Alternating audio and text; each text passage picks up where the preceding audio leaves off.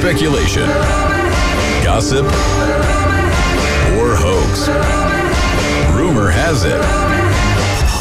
I think it wasn't a surprise when we found out that there are rumors that Mario Kart 9 is in development right now at Nintendo, because it is one of those big titles from Nintendo that, you expect to release every once in a while, and it's been a while since the last Mario Kart game.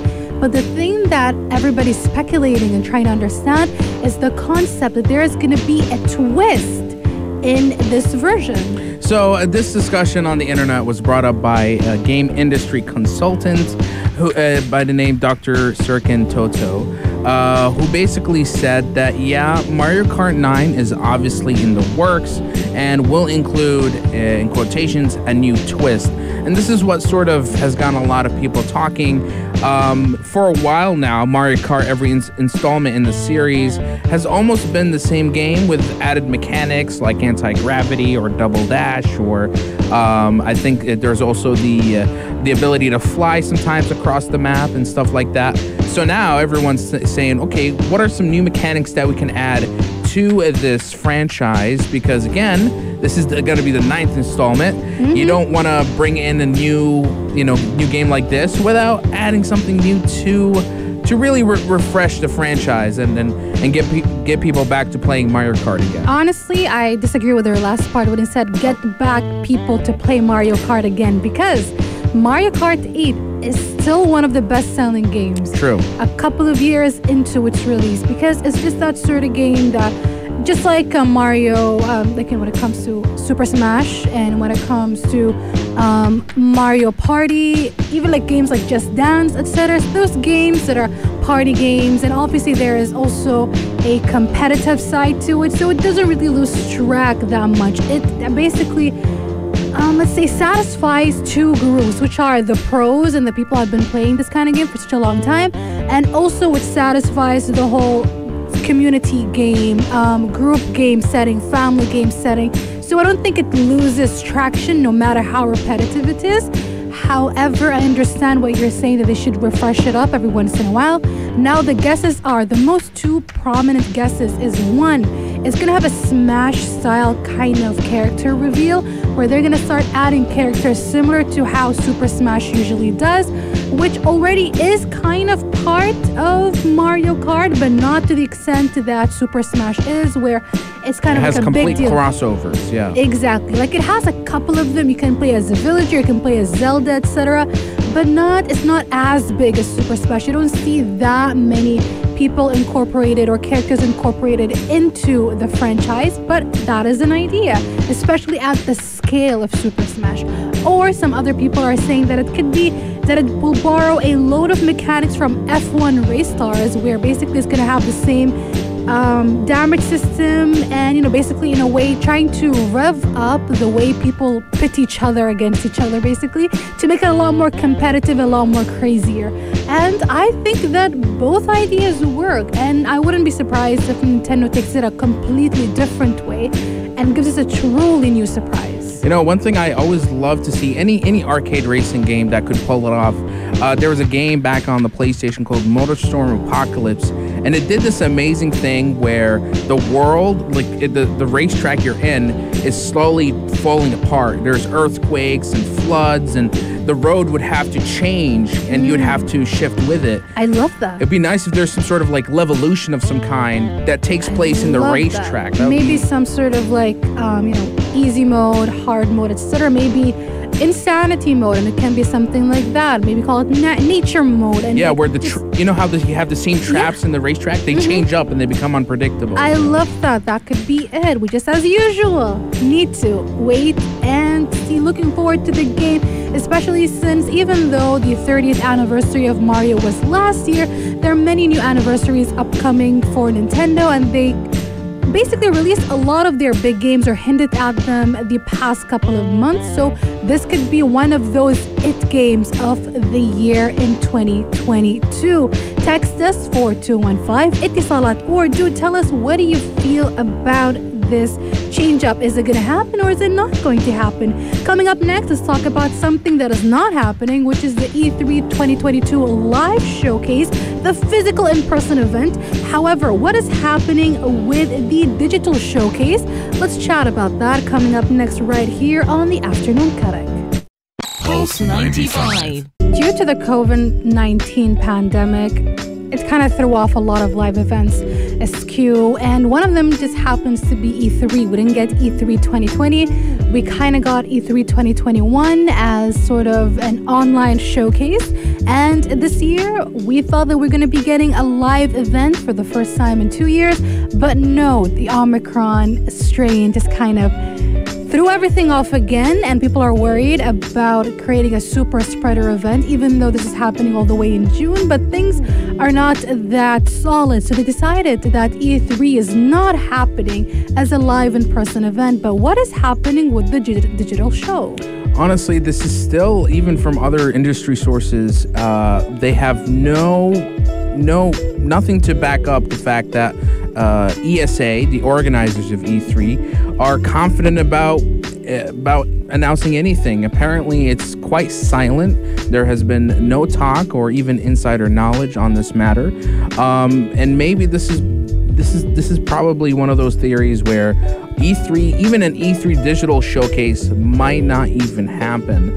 In retrospective, last year E3 did have a digital showcase, even had a companion app, but unfortunately even that garnered a lot of criticisms. There were tons of bugs. It was pretty bare bones in terms of some of the features that were desired by users.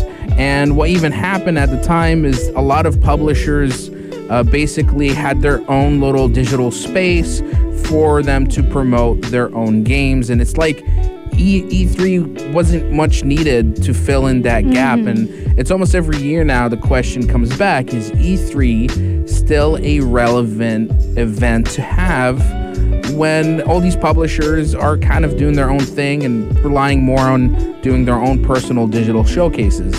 So yeah, it's a valid question. It basically started this discussion because previously, yes, we kind of got a state of play every once in a while maybe, but the only consistent thing that we often got was from Nintendo. So it was never really sort of a discussion up until now, when both Sony and Xbox decided to do their own thing alongside Nintendo, and there's now even indie showcases that are separate from Nintendo, Sony, and Xbox. I'm trying to remember its name. I forgot what's it called, the one we spoke about not too long ago, and they were showcasing all kinds of chill indie games as well. So Mikhail is absolutely correct. Do we really need E3 anymore? Even though it is an outlet or a way for people to actually sit down and try out games. But since that's not going to be happening for quite a while, especially with how COVID-19 is kind of going berserk across the entire world, and it hasn't really calmed down, and there are lots of restrictions on and off, especially flight restrictions. So it's all about showcasing your games. So Michaela's right. Do we still need E3, or should they just completely cancel this entire event? Or is it because it's so fickle that every single developer, we're just going to do our own thing? We cannot depend on ESA to be holding this kind of showcase. We cannot depend on them to showcase our games. You cannot wait for them either. So we're just going to do our own thing, especially since maybe their games are not done in time for E3, then they can showcase them a little bit later in the year. So I believe when Mikhail is saying that perhaps E3 might be a little too old-fashioned now for all kinds of developers. We're going to be taking a quick break, and coming up next, let's talk about Sega and NFTs, because they say that they might change their minds if fans see it as a simple money-making machine, as in it's not something the fans want, so they're going to scrap it. Are they on the right track? Should they be listening to the fans? Should they follow the trends? Coming up next, right here on the Afternoon Karak. Pulse 95. NFTs have become such a common topic, whether it's around the world, or even on the afternoon karak, a recurring topic. And especially as we see more and more people, even big companies and video game production companies and studios, taking on this interesting trend that I personally am very much against. And it's very interesting to see that how a lot of people are receiving this, especially Sega, because they said that they will consider dropping their plans to, well, drop NFTs if the fans believe that this shouldn't be the path they should be taking. So and now there's always a common terms of free to play and pay to win, but now with NFTs, the new term is coming to light, and that is play to earn. And that's where the NFTs come in. You're basically playing to earn a cosmetic that has monetary value. And these big game publishers are literally in the midst of basically deciding whether they need to implement it or not. And in a recent meeting with some of the high executives at Sega, who basically have been saying that there's been all these announcements from other publishers, and the way they see it is that if we are going to sell these NFT digital content, then how do they basically mitigate the negative elements of it, where people can exploit it and do all sorts of scams with it? And how much can we introduce this within Japanese regulation, because Sega is a Japanese-based company, and even to other countries as well? And then there's also how do we get the users to accept this new play to earn system, and it all came down to a conclusion saying that if it winds up just being this big money-making scheme, over game design, then they'll have to pull the plug themselves. And I'm almost, I'm happy that there's an ethos, sort of an ethics behind it, where it's like, if it's too much and we can't really regulate it, we're gonna pull out. Except for there's also other game publishers who don't care. They know NFTs has something, like, you want to jump into this trend. So you got EA, you got Square Enix, recently Konami, with their 35th anniversary of Castlevania, selling their own assets. As for Steam and Valve, they've completely banned any blockchain technology, any cryptocurrency of any kind. So you could see that there are game companies that are still thinking about it. There are companies that are doubling down, and others just saying straight up no. It is such a mixed reception just generally throughout this industry. And so now the question is, play to earn, is it going to be the next big thing? Can we regulate it? Can there be some sort of exploit? Is it going to just be a one big scam, and people are going to wind up losing money? They're going to lose their trust in companies as well as even playing games. It's just, there's so much uncertainty as these companies jump into it. It's crazy. Exactly. And of course, is it just a temporary trend?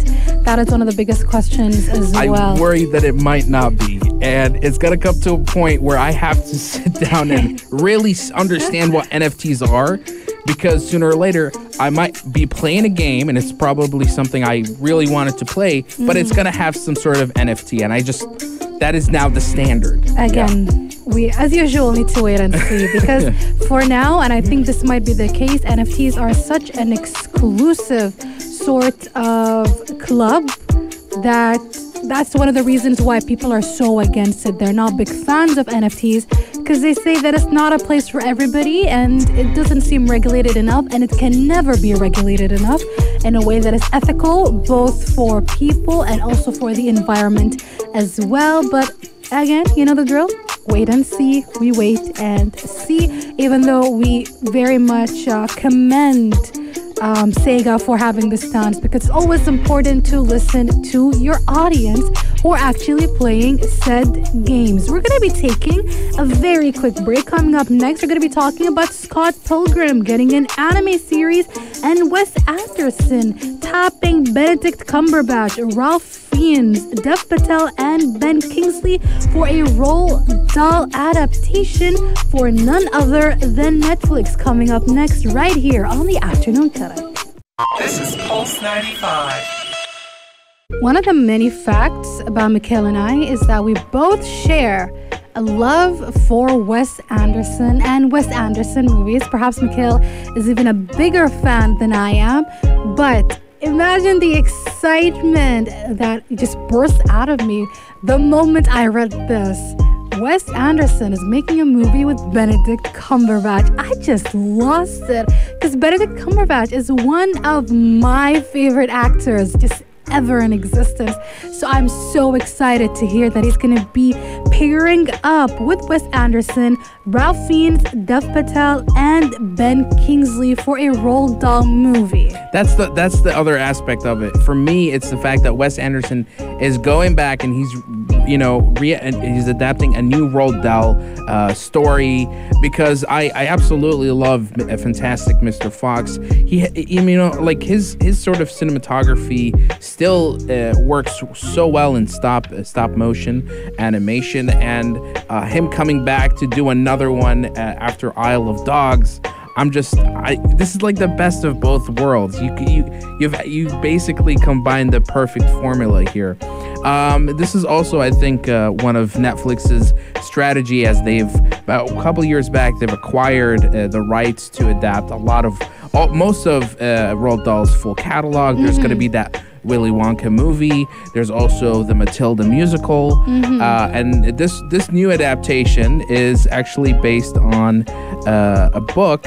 I'm trying to find the title The here. Wonderful Story of Henry Sugar. And basically, it is for older kids, and it begs this question: if you could see with your eyes closed, would you use your power for good or for personal gain? Oh man! All right, already some meaningful questions to be asked. Also, this is a collection of short stories, so this could either be a movie I think it will strictly be a film. It won't be a series, because again, Wes Anderson still has the ability to tell different stories into a film.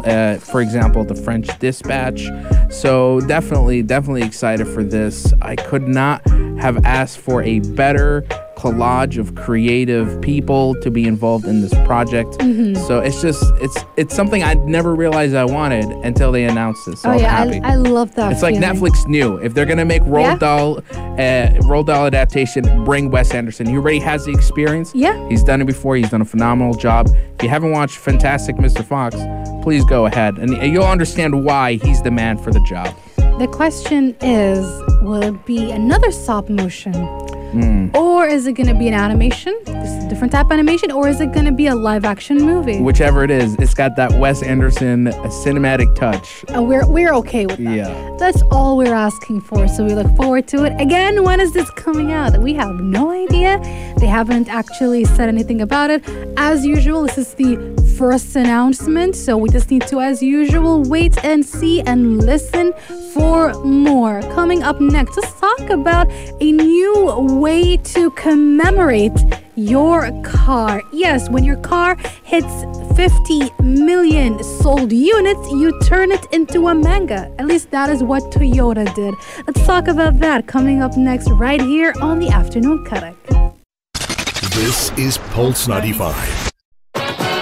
It's almost 5 p.m. That was Afternoon Karak. For dessert, Aisha and Mikhail suggest... If you missed out on any of our discussion in this hour or the previous couple of days, do not worry. We do have a podcast. Yes, just search up The Afternoon Karak or Afternoon Karak wherever you listen to podcasts, and that includes Spotify, Apple Podcasts, SoundCloud, and Rami. Just search up Afternoon Karak and you will find our various episodes where we talk about all kinds of things. Today we spoke about Mario Kart 9, we spoke about Wes Anderson, we spoke about NFTs, and so much more.